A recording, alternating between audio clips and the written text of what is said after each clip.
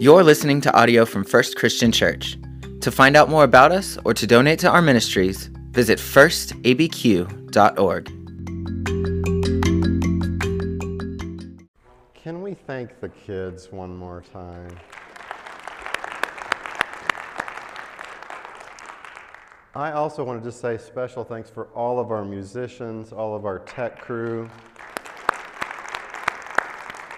I know you guys are like me and you're regularly thanking them, but I just want to encourage you to do so, especially on a weekend like this, right, where the holiday is right on top of a weekend and the days run together. So we are especially thankful for their work. And we're glad to be with you on Christmas Day, that you've chosen that this is the way you want to start your week, that you want to start your holiday. It's great to get to celebrate together. And I just have to tell you, First Christian is a great place to be. So if you're looking for a group of people to travel through life with, I'll tell you we're not perfect. I mean, we don't have it all together. But we welcome you in following Jesus with us because we're learning together what that looks like. And today, I don't want to spend a long time. In fact, I want to spend a very short time with us talking about a question that might be a surprising one. So Jesus was born. So what? What does that really mean? What's the point of Jesus being born? I mean, was Jesus born so that we could get gifts? I hope so. I mean, it's been fun this weekend. Was Jesus born just so that he could save us, so that he could die?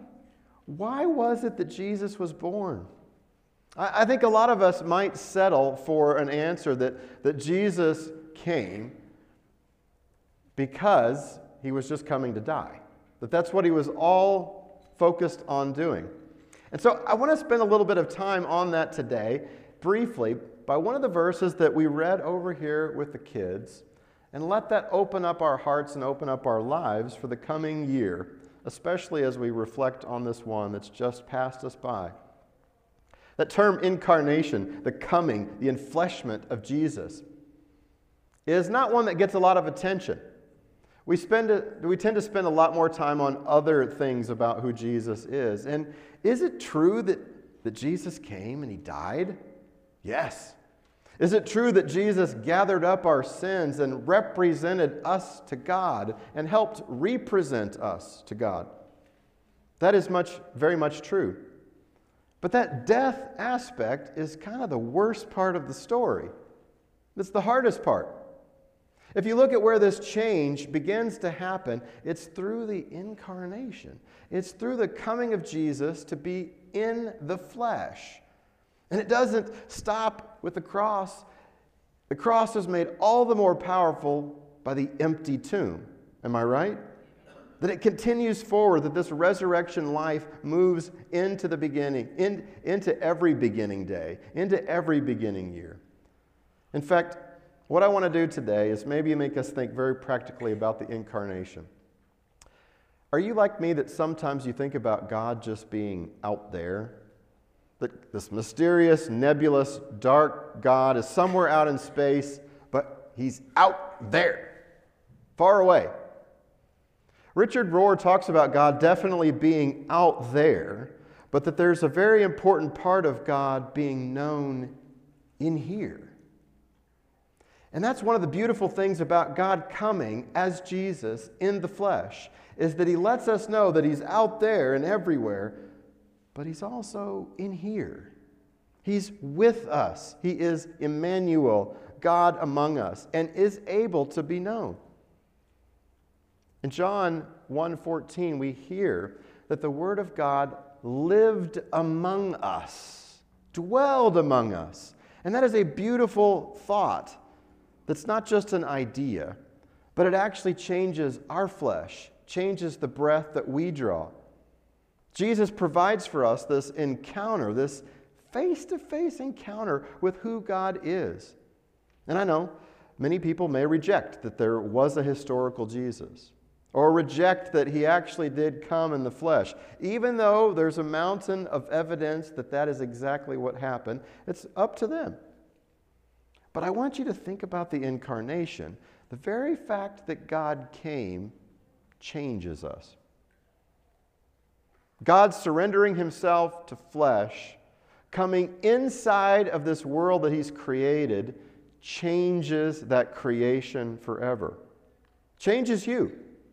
Even when we don't recognize it and perceive it, even when we close our ears off to it. Because what happens is that the spirit and the physical body come together.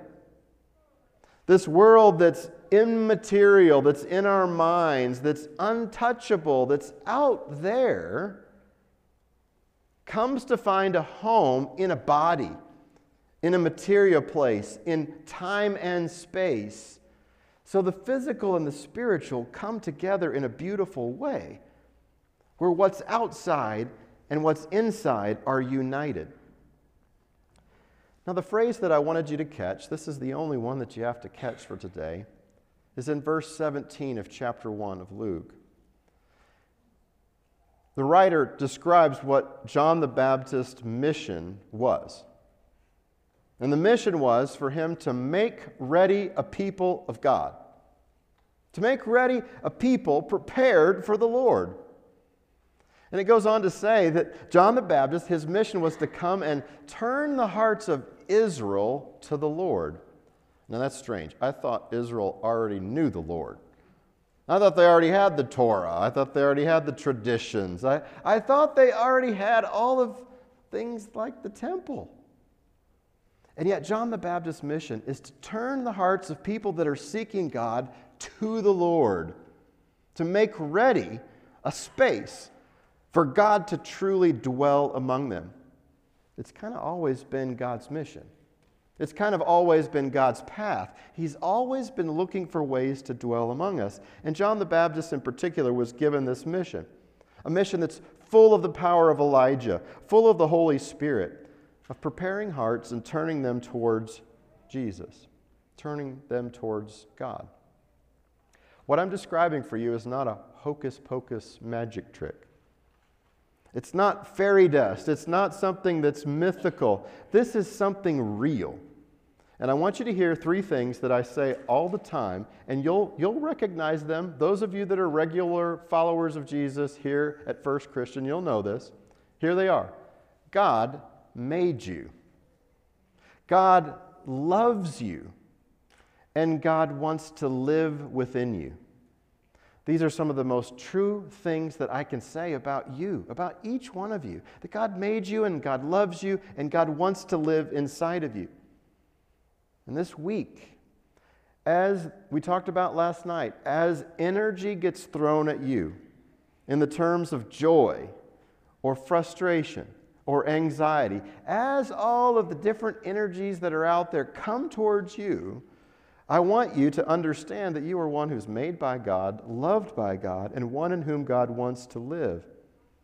And to transform those things that get put at you to actually draw upon the power of God through prayer, where you call out to God, asking for encouragement, asking for opportunities to serve, where you draw upon Scripture.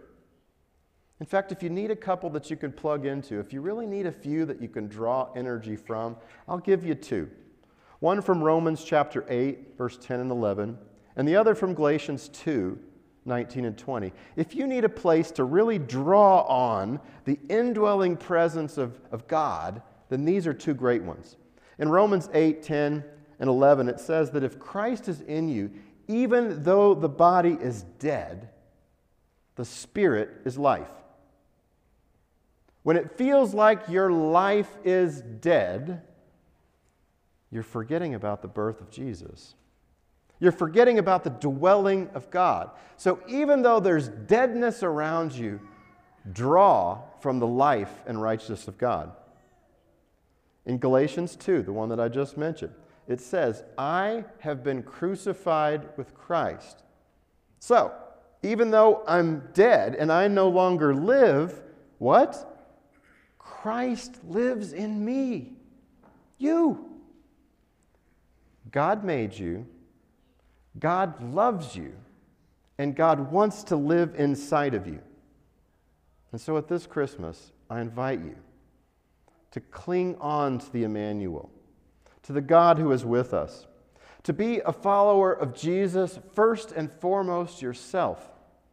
And to use that following of Jesus to develop others around you to follow Jesus. To dive in more deeply. So that together we can join John the Baptist in his mission. This mission of making ready a people prepared to follow the Lord. That's what we're all about. Let's pray. God, we thank you for the word that you give us. We thank you so much for your work in our lives. And we pray that you've made us ready to not just hear this message today, but to take it into our very spirit and heart and soul. To let your presence transform us. Transform our thoughts, our words, and our actions. And we pray your rich blessings on 2023. We pray your blessings on us as we close out this year in the strength and power of the Lord Jesus, who lives and reigns with you and the Holy Spirit, one God, now and forever. Amen.